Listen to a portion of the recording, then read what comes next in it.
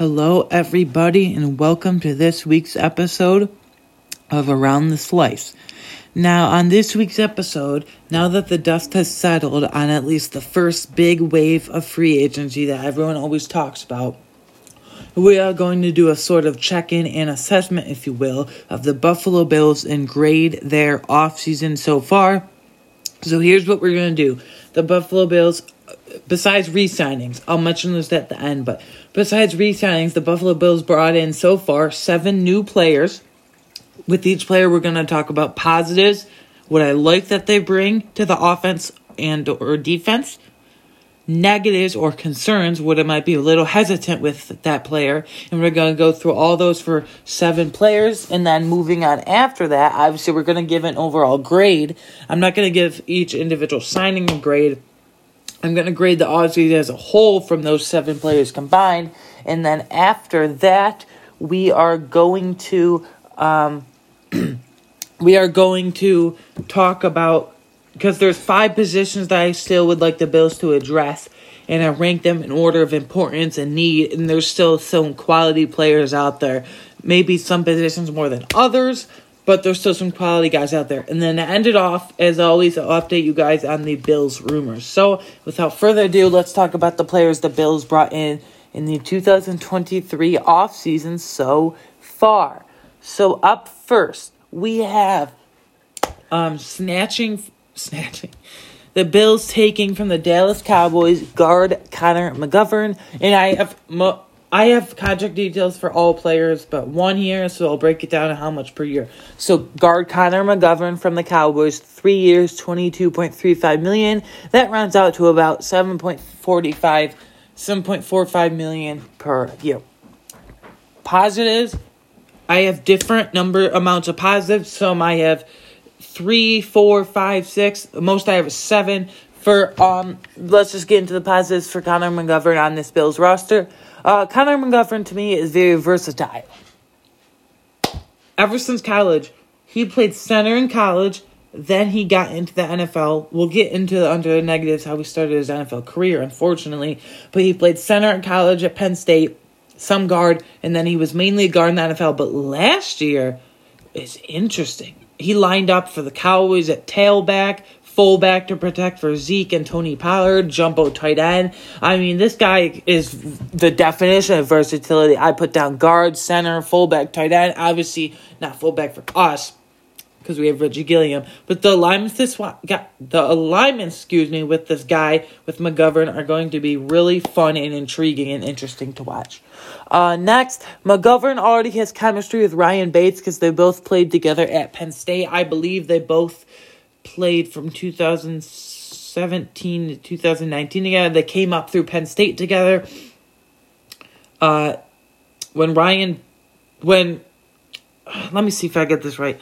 When Connor McGovern, the junior, was the left tackle, Ryan Bates was the left guard, so they were like right next to each other in sync on the line. Point is, they played together at Penn State, so you'll think those are the bookend guards, if you will. Maybe right guard Ryan Bates, left guard Connor McGovern, or you know what I mean, or left, right, flip-flop, but some combination of that. So they already got chemistry in that aspect of things. McGovern's also great in pass protection, and he had to be great for Dak Prescott. He had to give time for Dak Prescott last year in his career to throw to CeeDee Lamb, Michael Gallup, even though it was mainly CeeDee Lamb, but Dalton Schultz as well.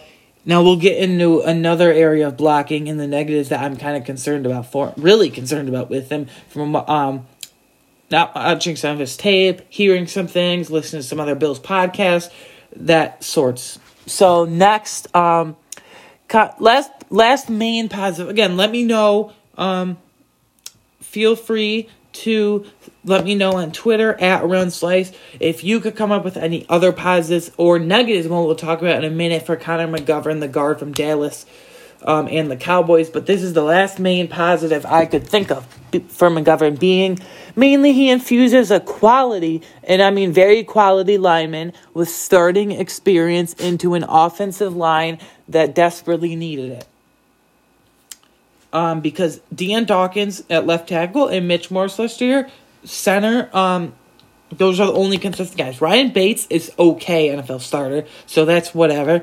But then Roger Saffold was just downright awful on the ground every 2 seconds. And then Spencer Brown just hasn't developed as much as I hoped. So this year will be a pivotal year for Brown. But those are the main positives. Again, feel free to at me on Twitter with any others you have. But now on to the negatives, or if you don't want to sound so harsh, maybe the concerns and hesitations, if you will, with Connor McGovern.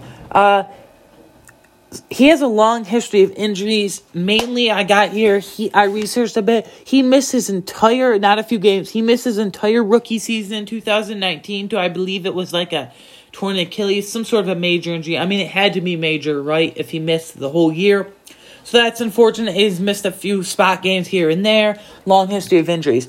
Now, we talked about he's a great, well above average pass blocker and pass pro, but he's a below average run blocker, and we really need that run blocking to improve, to get James Cook going, Nyheim Hines, the other running back we signed, which we'll get to a few players down in a minute here later on. But we need this running back to improve, and I wish Connor McGovern was better at that. That's just not his game, unfortunately. But hopefully Aaron Kromer, he's still only 25 years old, McGovern, so hopefully our O-line coach, Aaron Kromer, going into his second year on McDermott's staff, can get McGovern going with some juice with the run blocking. McGovern is versatile, but he hasn't really settled into one spot for an extended period of time. He started college at a tackle, then moved to center, and then came to the NFL as a guard. And then I like the intriguability. Is that a word? Well, I made it up. I like the intriguability of him sliding over to fullback, tailback, jumbo tight end, getting some unique packages going with him, if you will. But versatility can sometimes be a detriment. I mean, I don't want any excuses here for Cody Ford because I wasn't a fan at all of him. He just was not good. He was on the ground every 2 seconds too. But Cody Ford was drafted as a tackle, and they tried to play the guy at guard, or was the other way around. I can't remember exactly. He was just really bad. Point is, he was either drafted as one position, and the Bills tried to switch his position, and it could never get him right. Again, no excuses, but sometimes versatility is not good because a player doesn't get to, what I'm trying to say. A player doesn't get to settle into one specific spot on the offensive line, if you will, if they're always moving around with the mismatch alignments. You want to get that cohesiveness going with the other four guys, your line mates, if you will, especially the tackle next to you, which will be, assumably, either Deion Dawkins or Spencer Brown, left or right side, respectively. Yeah, those are the concerns I had with those are the concerns I had with the positives and concerns, I had with Connor McGovern, bringing in McGovern. Before I get to his ideal role, I forgot to mention this, I will. In ideal world, this is assuming no one gets injured, by the way, because, this is March. So, just for this exercise, this episode, this week, assume everyone's healthy, so we don't have to get into all that scenarios and what ifs. Hey, before I get into his ideal role, some people were really bashing this. The Bills should have done so much better. In the beginning, I thought they should have done better too, but they also signed another guard and then re-signed another guard slash tackle. So, their offensive line is set. So, I feel like this is a good job. He's versatile. Connor McGovern, they just got to slide him in the left or right guard, I feel like.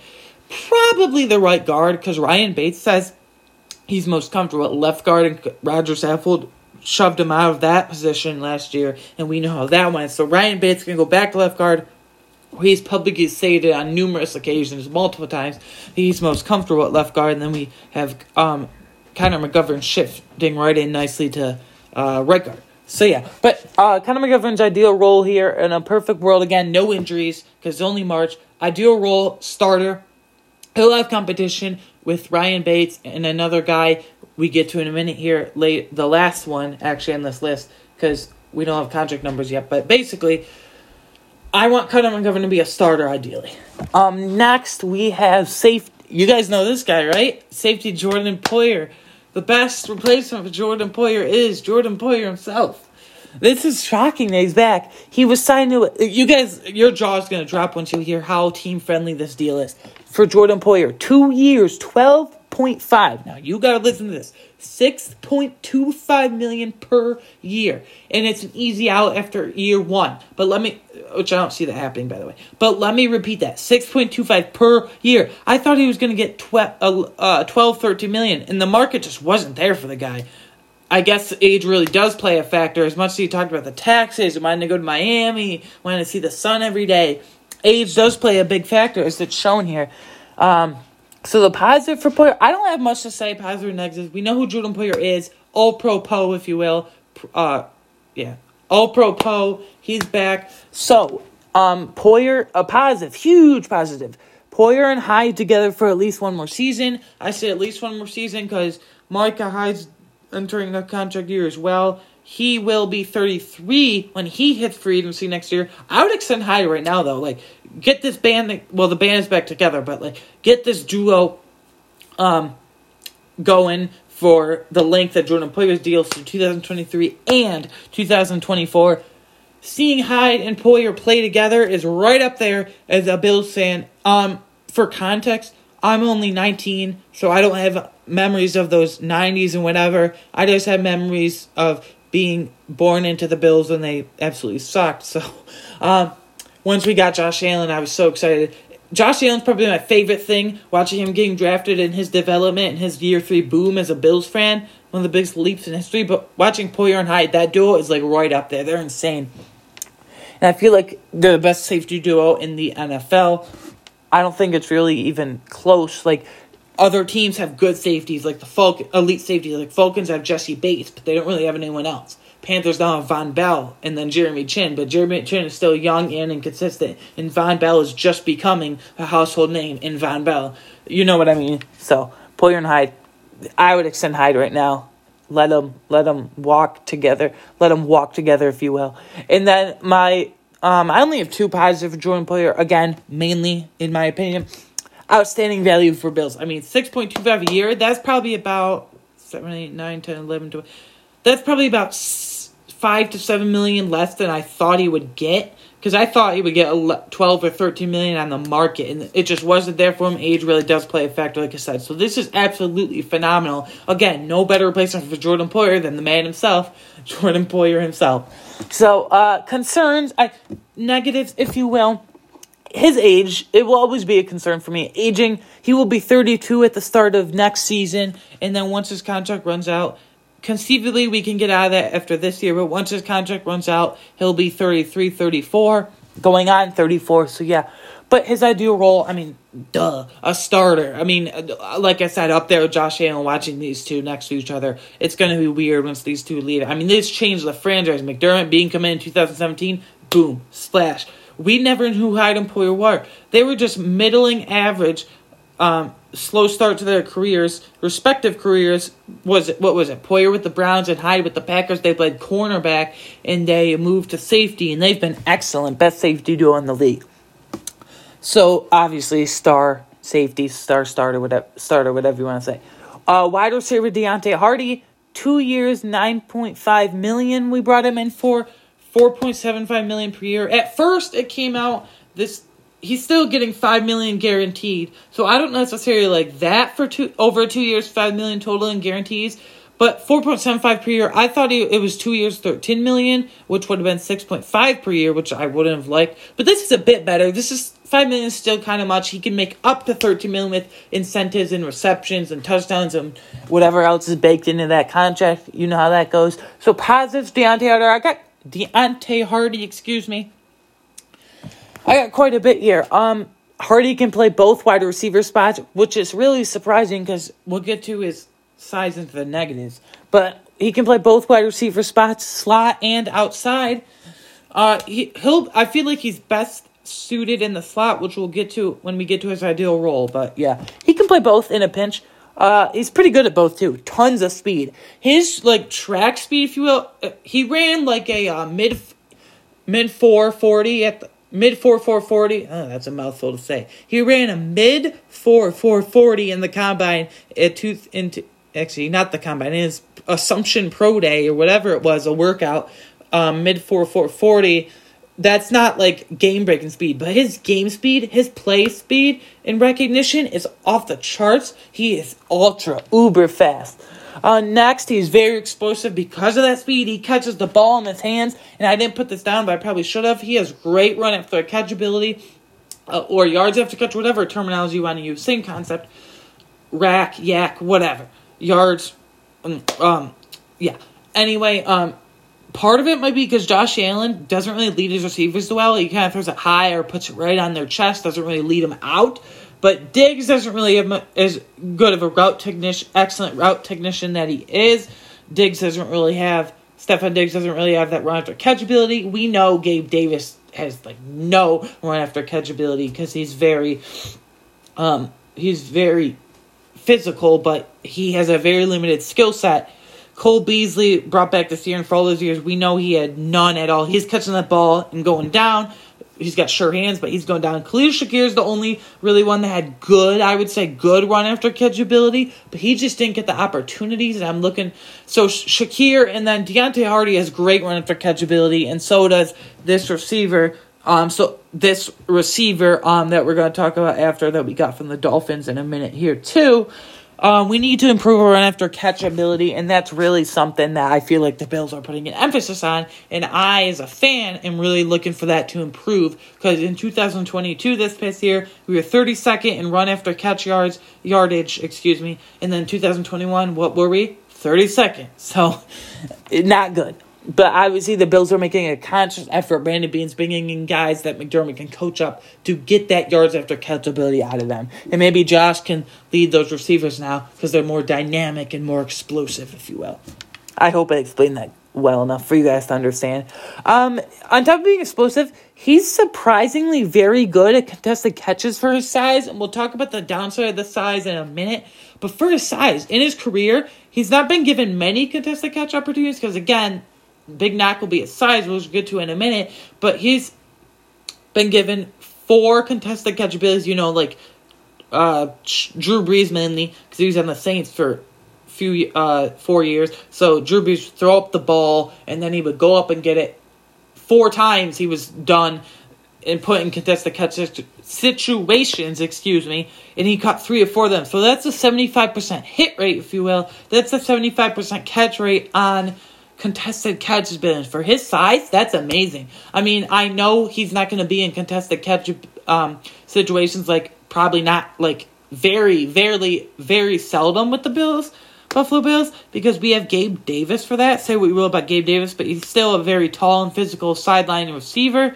And we have Diggs, who's very good at that. And we have Shakir. And we just have more physical receivers than Hardy on our roster. But I like having a guy for his size that's surprisingly very good at contested catch situations. Go down and fight for that football. On top of that, Hardy is a fantastic returner if needed. If for some reason Nyheim Hines gets injured or they bench Nyheim Hines, which I wouldn't agree with, for some reason, he's like a top 5, top 3 probably kick and punt return in the league. But say maybe you split the duties with these 2 guys. Personally, that's what I would do, because I don't want them to get injured, and because these 2 guys look to have pretty sizable roles on offense, so they can offset each other. You can do Nyheim Hines as kick returner, Deontay Hardy as punt returner, or so on and so forth, flip them. But fun fact, Deontay Hardy has 14, he played at D2, Division II Assumption College, so look it up, I don't even know where it is, but D2 Assumption College, 14 punt return touchdowns. That is the most, not just for D2 or D1, most combined. Most in college football history ever over span of a player's career in college football. For any division, 1, 2, or 3, or FCS, JUCO, junior college, community college, whatever. 14, and that's just explosive. So maybe you do split up the duties between Nyheim Hines and Deontay Hardy with kick and punt, or punt and kick, however you want to say it. And then, lastly, Hardy has very sure and strong hands. Again, he runs good, crisp routes. He's not as good of a route runner as Diggs. Diggs is like a top 3 route runner and route technician, if you will, in the league. But, Deontay Hardy's as sure as it comes. And you can see the contested catch. Again, 75% catch rate, or hit rate, if you will, on contested catches, 3 of 4 in those in his career. when given opportunity, he can blossom. And then his hands are really effective. He doesn't drop much. He has like around a 5% drop rate in his career, which is amazing because this past year, Gabe Davis had like a 12% drop rate, which is pretty terrible. Dawson Knox had a 9% drop rate. Still, he's up there. It's gotten better, but he's still up there. It's just refreshing to know that you have a sure-handed receiver because we had quite a bit of drops this year. I know on sites like PFF, PFN, which is Pro Football Network, if you didn't know. PFF, PFN, some of those next-gen stat sites, it didn't show that the guys had official drops, but watching it with my own eyes, we had a lot of drops. So it's nice to have a guy that has sure hands, and the receiver that we'll talk about next also has very good hands. Now, the negatives or concerns or hesitations I have with Hardy, I allude to this quite a bit. He's tiny. I'm sorry to be rude to the guy, but this is going to come up a bunch. He's not just small. Deontay Hardy is tiny for a receiver. He's 5'6", 170. I'm even taller than him. I'm 5'8". That's kind of short too. But like Deontay Hardy's 5'6", 170. He does, and because of that size, I mean it's expected, but he lacks physicality due to size.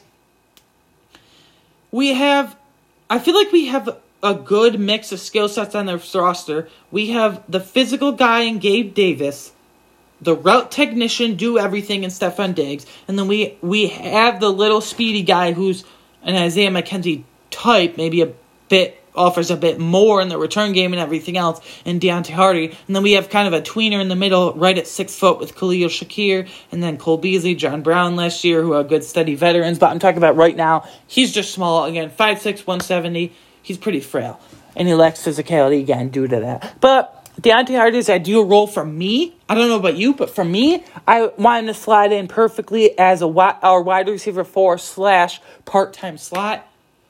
The reason I say part-time slot is because I want Khalil Shakir to be the main slot guy, and then sprinkle in Deontay Hardy here and there. That will depend on how much you use him on the return game, injury risk, and all that. But say our top 3 receivers are in order, like Diggs, Davis, for now, without looking at the trade market, because we'll get into that later on towards the end of the episode, but Diggs, Gabe Davis, Khalil Shakir in the slot, and then mixing in Deontay Hardy, and even less, though, but this other next receiver we'll talk about in a minute. I think in the slot, you can do like a 70-30 split, so 70% of snaps go to Khalil Shakir in the slot, 30% of Deontay Hardy in the slot. I know it says he can play outside. He's pretty good at it from what I've read and heard and watched, but at 5'6", 170, I don't know how much you can utilize that. I mean, Isaiah McKenzie's pretty short, but even Isaiah McKenzie was a couple inches taller than that. He was like 5'8". He was small. If you think Isaiah McKenzie was small, Deontay Hardy's frail and tiny again. 5'6", 170. I don't mean to beat the dead horse here, whatever that saying is. I don't mean to beat the dead horse here, but yeah, I don't. Maybe you have, in a perfect world, Diggs, Davis, Shakir / Hardy in the slot, 70-30 split, if you will. I'm really liking the idea. And then this other receiver I kept alluding to, I'm kind of excited for this one, honestly. Wide receiver Trent Sherfield. It's only a 1-year deal worth $1.77 million. Average, obviously, it's 1 year. It's pretty simple math. 1.77. The positives with Trent Sherfield, he's an elite special teamer. And, I mean elite. He was undrafted in 2018, and he's got a great work ethic.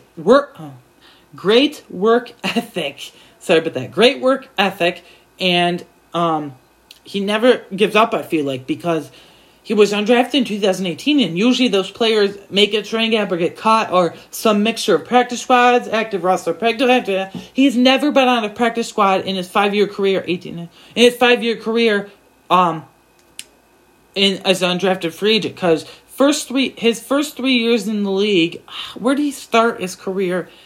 I don't remember where he started, but I know he spent 2021, because I don't know where he spent 18, 19, and 20, but I know he spent 2021 with the San Francisco 49ers with Debo and Ayuk, so he didn't get to play a lot, and Kittle, because McCaffrey wasn't there yet. And then 2022 with Tyreek Hill and Jalen Waddle. You thought Cedric Wilson was going to be the third wide receiver on that depth chart, and in terms of production as well, but it was Trent Sherfield. Sprinkled in, very good. When Tua wasn't looking, or Teddy Bridgewater, Skylar Thompson, whatever mixture, they were looking towards Sherfield, if not, Mike Gesicki was totally irrelevant pretty much. But if not, Waddle and Hill is my main point. But he's an elite special teamer, all 4 phases. And I'll give you a refresher or a first-time recap if you're not sure.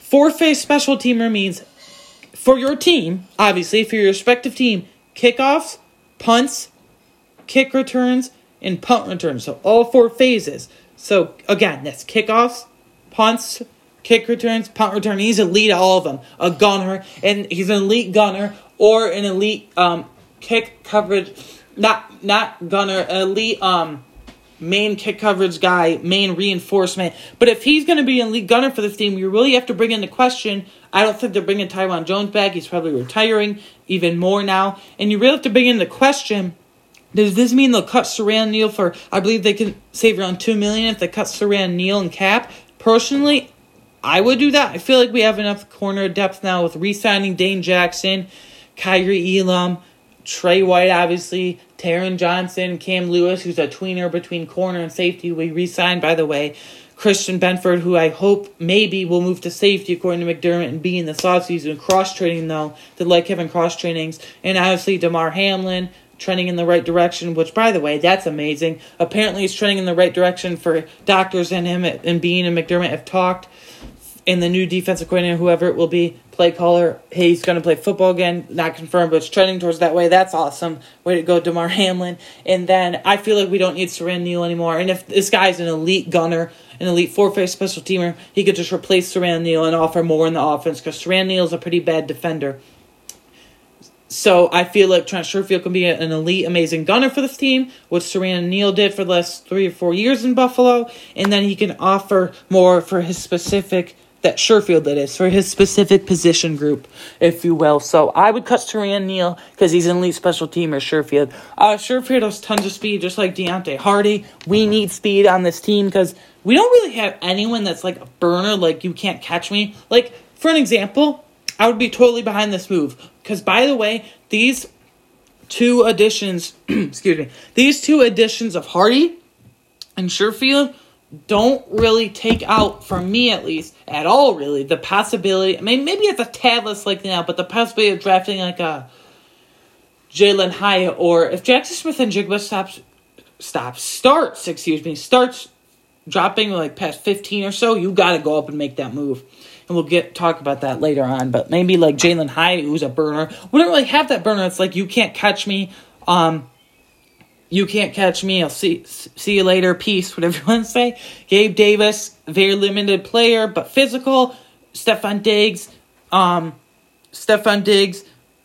was my point? Stephon Diggs, good elite route technician, if you will. And then Khalil Shakir, kind of that tweener. Not the fastest guy, but not the slowest guy either. Good, above average speed. But nobody near Hardy or Sherfield. I think Hardy has more speed, but Sherfield still has tons of speed. And because of that, he has great yak ability. Again, yards after catch ability. 32nd for the Bills were 32nd in 2022. This past season, that was, in yards after catch. And then 32, 32 again the year before in 2021. So that's got to improve. And Hardy and Sherfield will definitely help that. And then Sherfield also, along with Hardy, just like Hardy, he has very sure and strong hands because of his good size, which he is 6'1", 206. That is right around, maybe a little lighter and thinner than Gabe Davis, but right around the same ballpark as Gabe Davis. Obviously, he doesn't offer as much as Gabe Davis. Say we want about Gabe Davis, but he doesn't offer as much as Gabe Davis. Sherfield has great contact balance. He's tough to bring down, is what I wrote in the parentheses here on my Google Doc here. He's tough to bring down. I mean, there was this one play against Cleveland, against the Browns, where he caught it like 5 yards or whatever. And then he was running and he bounced off one guy and then bounced off 2 guys. It wasn't separately either. 2 guys were coming at him at once. 2 Browns defenders. I forget who the defenders were. 2 Browns defenders. And he just like bounced off them and like trucked through them. And yeah, and then they brought him down. But I mean, you won't bring this guy down. Like, it's very hard from what I've seen and heard and watched. And then mainly last point here, I added this late, but he's a better version of Jake Kummerow. I think it's highly unlikely that we re-sign Jake Kummerow at this point. I know he keeps sticking around for his elite 4-phase special team ability. Again, refresher, 4-phase or kickoff, punt, kick return, punt return. Jake Kumro has been an elite for that last 3 years. He beat out Isaiah Hodgins because of that, which I didn't really agree with it. But Sherfield is a better version of Jake Kumro on special teams at this point, because Sherfield's 27 and Kumro's 31, and then Sherfield offers way more on offense than Jake Kumro does. I know Jake Kumro's big and physical, but you have Gabe Davis for that, and now you have Trent Sherfield for that as well. So Trent Sherfield's a better special teamer than Kumro, and offers more on offense and more skill set than Jake Kumro, if you will. So he's a better version of Jake Kumro. So I personally wouldn't bring back Jake Kumro because you don't want duplicate skill sets, Brandon Bean said, if that's why you cut Isaiah McKenzie for Deontay Hardy. So yeah. But his ideal role, to me, again, in a perfect world, no injuries, I want Trent Sherfield to serve as our wide receiver 5, that last wide receiver active on game day, and a 4-phase special teamer. I don't need to go over it again, the 4 phases. I just explained it a few times. Or look it up if you want more detail. I hope it's efficient enough. But our wide receiver 5 and 4-phase special teamer, because the 4 wide receivers with Diggs, Davis, Shakir, Hardy, and then Sherfield, and then probably roster someone else, maybe a draft pick or someone on the practice squad right now, like Desmond Patton, Keyshawn Johnson, that could be intriguing young guys. But yeah, I see Sherfield fitting in nicely as a wide receiver 5, and a 4-phase special teamer is that last wide receiver active on game days, an elite gunner, cuts the rail knee because of it. Don't bring back Jake Kumro because of it. And maybe sprinkling in like 10 to 15 snaps on offense and then every snap on special teams. So that's how I see it. And then this came in late earlier this week, one of these nights. Can't remember. It's all jumbled because of free agency. Running back Damien Harris from the Patriots. This is amazing to get a division round. I've been a fan of Harris, by the way. It's a 1-year, $1.77 million deal. So obviously 1.77 average, not much to calculate there or compute there, if you will. Exact same deal as Trent Sherfield, which I like these low cost, low risk, high reward deals, if you will, low risk, high reward. So the positives of Damien Harris, he's and I don't mean this lightly, he brings a very different skill set to this offense than James Cook and from James Cook and Nyheim Hines.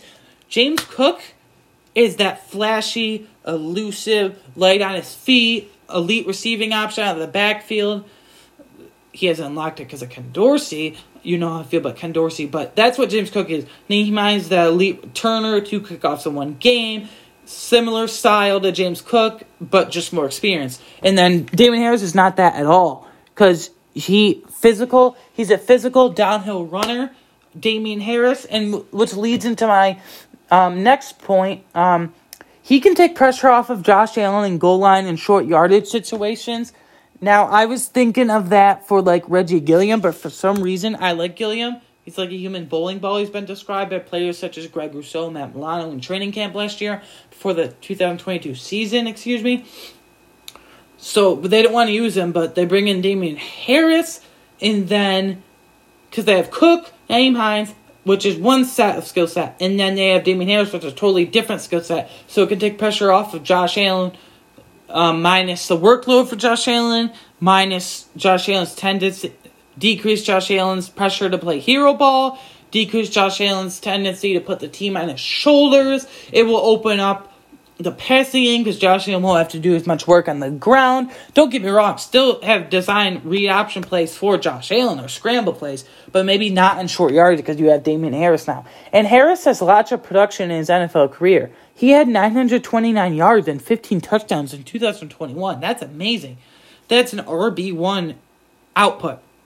Now, he just got replaced by Ramondre Stevenson breaking out last year, who at this point, I think the ceiling's the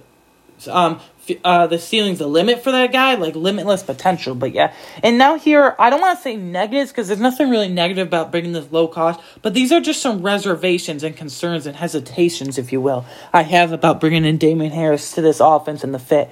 He's talented enough to be RB1 because I love James Cook. I want him to be RB1 this next season, but I don't want there to be a training camp controversy between who's going to be RB1, James Cook or Damien Harris. Damien Harris or James Cook. This guy did great in preseason in this game. This guy did great in preseason in this game. This guy's turning heads in training camp. I want it clear to be James Cook and then have Damien Harris come in on those goal line or short yardage carries. Get those quick bursts, if you will. And then secondly and lastly for concerns and negatives, this complicates Nyheim's role quite a bit on offense, even more. If Ken Dorsey hesitated to use him last year with Devin Singletary and James Cook splitting starter reps as the year went on, who says he won't do it again with James Cook and James Cook and Damon Harris, and then Nyheim Hines be like the third wheel, if you will. I hope that's not the case, but it's a legit concern I have right now.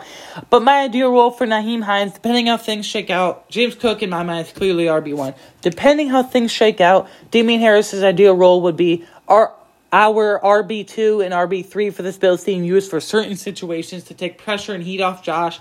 And those certain situations would be goal line and short yardage and punch it up the middle to get those touchdowns. So RB2 and 3 for those certain situations. Next, this is kind of small, but it was important because on the first day of free agency, Case Keenum left for the Texans. So we turned around and signed a couple days later, QB Kyle Allen, again, 1 year, $1.23 million to serve as our backup. The positives, he was one of the best backup quarterbacks on the market this year. Jacoby Brissett was at the top of the line, but he was in that group, that glom of guys with like Sam Darnold, and then obviously Kyle Allen himself. We already mentioned Jacoby Brissett, Case Keenum, Mike White, who's kind of middling, but whatever. Teddy Bridgewater is still a high-end backup out there, by the way. But I love this because Kyle Allen, he's very good friends with Josh Allen, so there's already an established relationship there, so they won't have any issues in the QB rooms. They're both young. They both came out the same year. That's how they became friends. I'll give you a little background, little history lesson on Around the Slice, if you will. They both came out of the draft in 2018. Kyle Allen he first, I believe, committed to Texas A&M, then a couple years after that, played a couple years there, and then transferred to Houston, And then coming out of 2018, they all started training in California. It was Sam Darnold, Josh Allen, and Kyle Allen, I believe, training with personal QB coach Jordan Palmer, and they just started becoming really good friends, those three, with going back to the same location in California near where Josh Allen grew up in Firebaugh, in the little ranch farm thing there, town there in Firebaugh, California. So that's how they became very good friends. So there's a great relationship there, history there already. And Kyle Allen, believe it or not, he actually has a pretty good amount of game experience in the NFL. He bounced around, I believe, early in his career. Was like Texans was this past year. I mainly remember him in the Panthers when Cam Newton got injured. They were like going between like Taylor Heineke after he came off his stint in the AAF. Now debunked League American. What was it? American. Whatever, doesn't matter. The AAF debunked after less than a year. So Taylor Heineke, Kyle Allen, when Cam wasn't Cam anymore, Cam Newton. Kyle Allen was actually pretty good. He went, 6-7 as a starter? That's respectable. So he actually has quite a bit of game experience, believe it or not. And obviously, I never wish anything of Josh Allen. I mean, come on, he's the star of the franchise. He's about to turn 27 years old in May in a couple months. We can't have him getting hurt. But Kyle Allen can start in a pinch if needed. For instance, Josh Allen's elbow got nicked up quite a bit. I firmly believe, whether he likes to admit it or not, he doesn't like to give an excuse. But in my opinion, it's not an excuse. Like, it clearly affected him. He sprained his UC joint, and that's UCL joint or UC, whatever it is. I'm not a doctor, so sorry. But, I don't know the terminology. But Kyle Allen can start in an absolute pinch. I do roll. I mean, this is pretty straightforward. QB2. I mean, some fans are saying, well, what if there's a battle of a backup QB2 behind Josh Allen between Matt Barkley and Kyle Allen? Stop. We brought Kyle Allen, very good friends with Josh Allen. Josh Allen's going to be pounding the table for him. I mean, I'm sure Josh Allen wanted this guy, even though Kyle Allen said he kind of recruited himself to Buffalo. But there's no competition. Matt Barkley will always be your...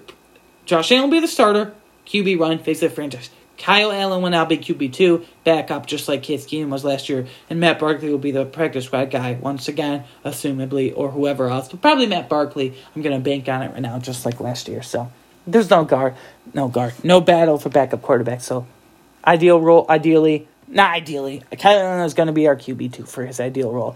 Lastly, seventh. So I said we had 7 guys, and here's our 7th guy that the Bills brought in. This was the other day. I love this. Now, I don't have contract numbers yet because I'm sorry.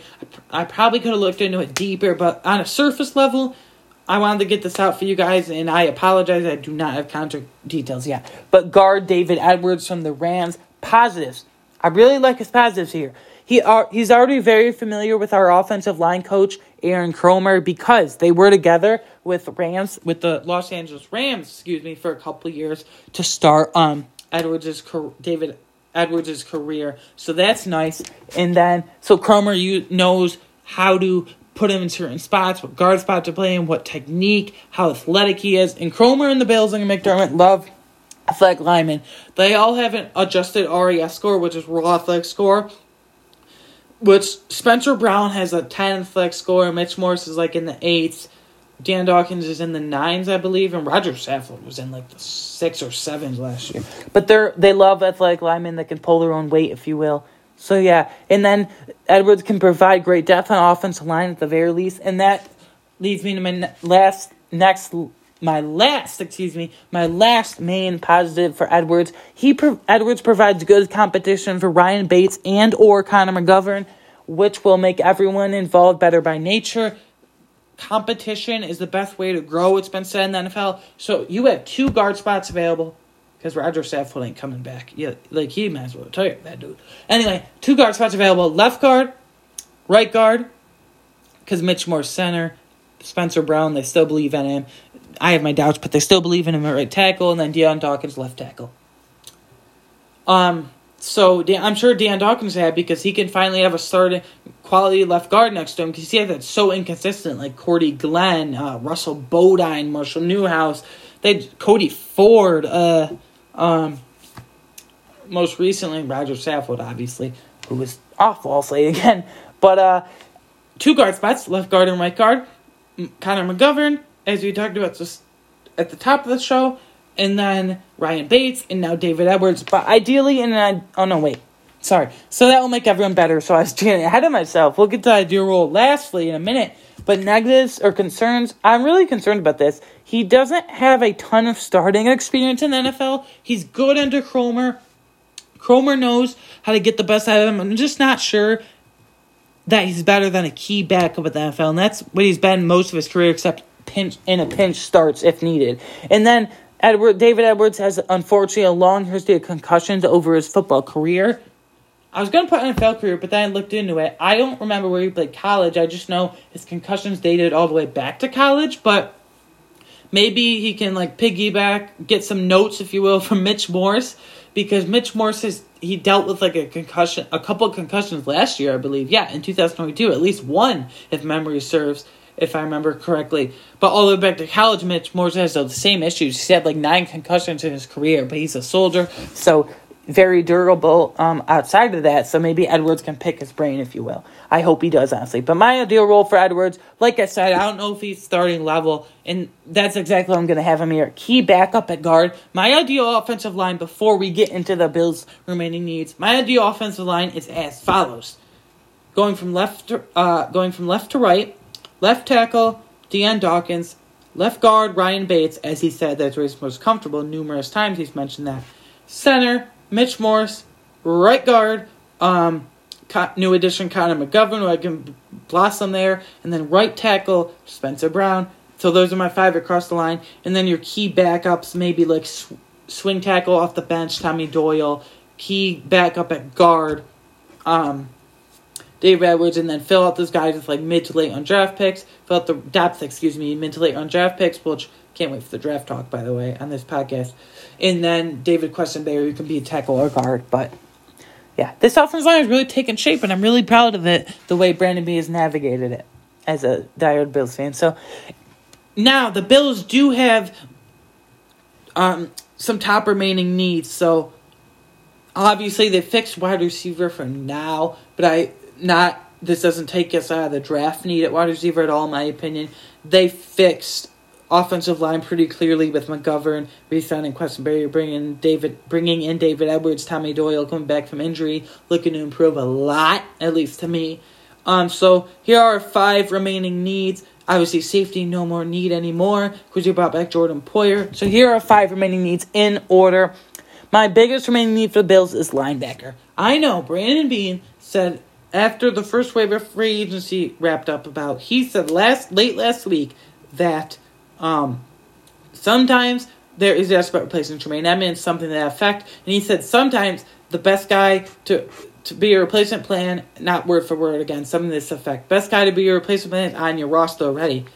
I don't know about you guys, but that really scares and concerns me. He mentioned a competition, some sort of competition between Tyrell Dotson, Terrell Bernard, Balin Spector. If we would go that route, I would guess it's Tyrell Dotson. Terrell Bernard is just too small and slow. He looks like a safety to me. Balin Spector was a 7th-round draft pick. I mean, what do you expect? I would go Tyrell Dotson, but I would still, in that case, still sign a veteran. So I got a few names here at linebacker. Obviously, Zach Cunningham, recently released by the Tennessee Titans a few weeks ago before free agency to create cap space. He's still got a lot left, I feel like, for a veteran. Bobby Wagner, 33 years old, still got a lot left. Miles Jack, I don't know how appealing that is at this point, and Anthony Barr. So I'm going to take out Anthony Barr, Miles Jack, because that's whatever. If we can't get Bobby Wagner, which I'm not going to say highly unlikely at this point, but his Twitter ban out, I don't know if it is anymore, but in the beginning when he got officially caught on March 15th, this start of the new league year, his Twitter banner, you have your bio and then your profile picture, if you're familiar with Twitter, which I am very, I'll plug at the end, but his Twitter banner, if you will, was the Seattle skyline. So, I mean, I'm pretty sure he's going back to the Seahawks at this point, but never say never. And then that leaves us Zach Cunningham, but honestly, I would be very fine with. I'm good with Terrell Bernard being our main backup third linebacker off the bench behind Milano and Cunningham, but not starting. So that's what I think at linebacker.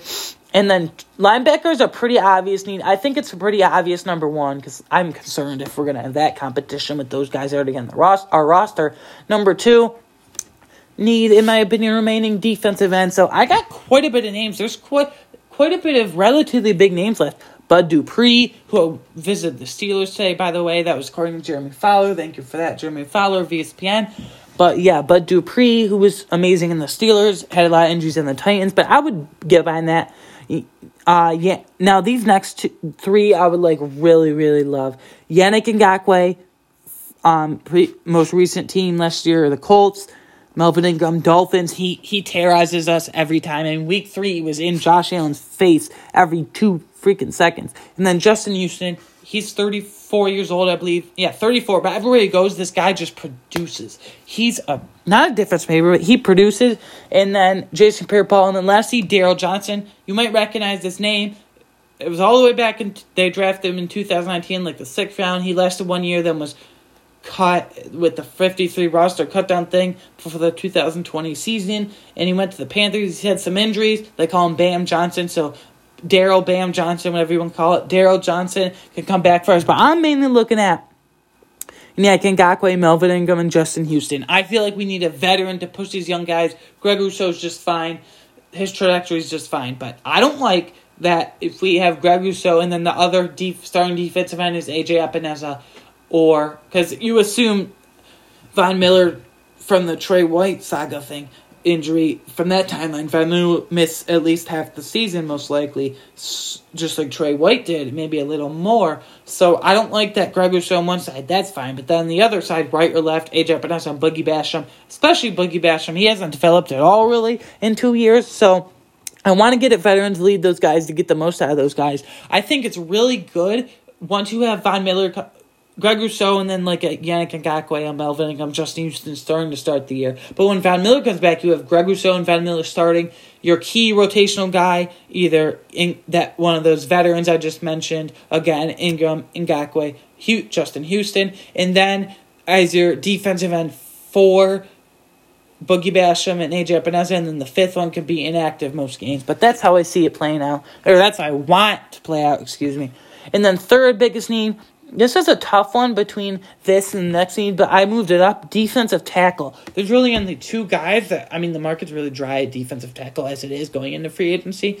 But because Fletcher Cox re-signed the Eagles, Javon Hargrave went to the 49ers to play at that monster of a front. But defensive tackle, Poona Ford, most recently last year with the Seahawks. Calais Campbell, who got cut by the Ravens. I think he's going to go back to the Ravens or to Atlanta to play with Grady Jarrett because he visited there earlier this week. So that's out of the question. I would absolutely love Poona Ford to be our defensive tackle 3/4 because you have, for now, again, assuming no trades, which I hope that's not the case, but assuming Ed Oliver's on the roster for now, which he is, as it stands, you have DT1, Ed Oliver, defensive tackle 2, Daquan Jones, and then defensive tackle 3/4, a combination of coming off the bench and rotational Tim Settle and Poona Ford. I think Poona Ford's better than Tim Settle. He offers a bit more in the run game. I really, really like Poona Ford for this team. I would fall in love with that immediately. 4 tackle. This is the one I was debating on. I feel like defensive tackle is a bit more need than normal tackle on the offensive line, if you will. But 2 guys stand out to me here. Again, not much left. But Donovan Smith, who he's a veteran, but he's still only 29 years old. He's not one of those older veterans, really old veterans like Bobby Wagner, who's 33. Or going to be 33. Yes, basically 33. Donovan Smith cut by the Buccaneers because they saved $8 million, and it's all good and great. But I hope. And then Brandon Shell's kind of a younger player from the Dolphins. I really want to bring in Donovan Smith. If he can't start, if anything, a veteran to push Spencer Brown, because I have my reservations about him still, man. So, yeah. And then lastly, tight end. The other 4 needs are pretty big tight ends. I still think it's somewhat of a need because I've said it before on this podcast and just in conversations with family members, friends, and so forth. So on and so forth, excuse me. I like Dawson Knox, blossoming player still, like already top 5 in Bills touched. How sad is that the Bills haven't had many good elite tight ends? Not even close to elite. Top 5 in Bills touchdown history. What am I trying to say? Top 5 most receiving touchdowns by a tight end in Bills franchise history. There it is. But I don't like that we're Tommy Sweeney, by the way, left to the Giants yesterday. Yeah, whatever. But I don't like that we're one snap away, one freak injury away to Dawson Knox from starting Quentin Morris. Ideally, Quentin Morris is a tight end 3. TE3 on the team. Your 3rd tight end on the depth chart, excuse me. So I got some tight ends, 4 tight ends here. Cameron Brate, last year, most recently with the Buccaneers, who they cut. Dan Arnold, Jaguars. Irv Smith Jr., young player, but hasn't really developed, full of injuries from out of Alabama on the Vikings most recently last year, because now they have T.J. Hockenson, so they're not bringing him back. And they signed Josh Oliver, who's a very elite blocking tight end, and then Drew Sample from the Bengals, who's had his good share of injuries too. I'm looking at Cameron Brate. I want a veteran. For a lot of these positions, for basically all of these positions, I want a veteran. So again, I'm just going to go down my preference. For linebacker, I want Zach Cunningham. Well, obviously I want Bobby Wagner, but realistically, I want Zach Cunningham. For defensive end, I want Yannick Ngakoue, Melvin Ingram, and Justin Houston, one of those veterans, to push the young guys in Boogie and A.J. Epinesa until Von Miller comes back. Defensive tackle, I want Poona Ford as our defensive tackle 3 or 4. Tackle on the offensive line, I want Donovan Smith, ideally, to push Spencer Brown or start whatever role. Tight end, I'm looking at Cameron Brate. So, now, before we end this podcast quickly, because we're approaching an hour, I don't like to go over an hour. I did for free agency, but for this, these are just some Bills rumors. So the Bills are in on wide receiver DeAndre Hopkins. Now, I have this picture on my phone. He's since deleted it, so don't try to go on Instagram and look at it. I mean, you can if you want, but you'll see a different story. On DeAndre Hopkins' Instagram story, he said he put up song lyrics. It was him in his little Lamborghini or whatever, with his hair tied up in dreads, because it was a song about dreadlocks or something, as we know D-Hop says dreadlocks. So he was saying, said he was a Buffalo Soldier, blah, blah, blah. Last line as well, said he was a Buffalo Soldier. So he said that twice. Not he said that. He had the song saying that twice in line. Said he was a Buffalo Soldier. So I think he wants to come to Buffalo. Apparently the Bills are in on it. And because of that, the OBJ chatter is really slowed down. OBJ's asking price is apparently $15 to $20 million. At least 15. I'm not in. 2 ACL injuries 2 years in a row with the Browns in 2020. And then in 2021, at the end of that season, obviously, they still won the Super Bowl, but he tore his ACL in that Super Bowl. You can say it because of the field or not that year, but yeah, he still did. And then Ed Oliver on the move. You would think to get DeAndre Hopkins, Cardinals would fall in love with Ed Oliver and want Ed Oliver. Because he posted a lot of Instagram stories in the offseason. He posted on his Instagram story the other day. He posted lyrics that were to the effect of, started with fallen out of love with me. Have you fallen out of love with me? Meaning, as the Bills brass and front office and coaches fallen out of love with Ed Oliver and the fan base. And then it was him sacking sacking Jared Goff, sacking Aaron Rodgers, sacking Kirk Cousins. Knows the theme. Those are all NFC North teams, Lions, Packers, Vikings, obviously. So, does he want to go to the Bears with Tremaine Edmonds? I don't know, but, obviously the Cardinals would... I'm pretty sure the Cardinals would want him in a trade. And then lastly, before we end this podcast, we're going to talk about this Chris Trapasso trade proposal. It's pretty crazy, but very realistic in my opinion. I would do it for the Bills if I were the Bills in a heartbeat. If I were Brandon Beane, I would say, where do I sign up? Where do I approve? Send it in the league office right away. Chris Trapasso of CBS Sports, great work on the draft, but he said the other day, just an idea, don't lose your minds, and I do still think it's more sensible for Buffalo to just draft a receiver early-ish, which I do too, but in this, I would take this over anything. He said, but Bills listen to this closely, the Bills get DeAndre Hopkins and linebacker Isaiah Simmons, who just isn't used properly at all, along with Zaven Collins in Arizona. They have no clue how to use their linebackers over there. So Bills get DeAndre Hopkins and Isaiah Simmons.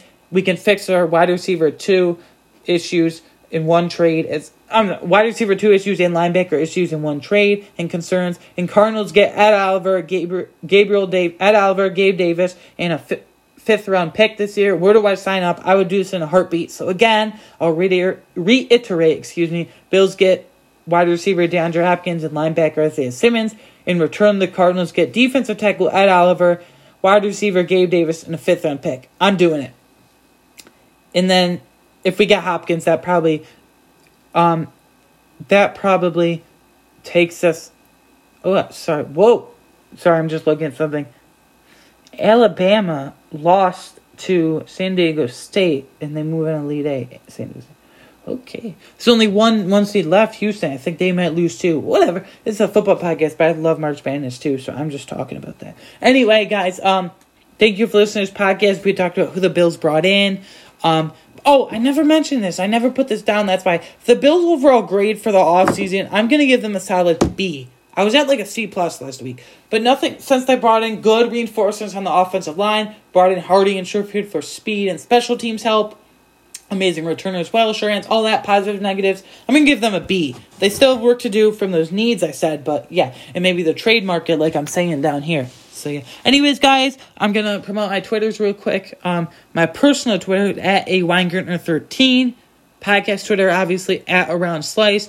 Tweet any thoughts you have on these guys and anything else you have questions for. One of these days, if I get enough questions, I'm hoping to do a Q&A. Next week, I'm thinking, tentatively right now, we do our monthly mock draft 3.0, which will be 3 rounds for the NFL draft. Anyways, guys, this has been this week's episode of Around the Slice. I'm your host, Aiden, and I will see you on next week's episode.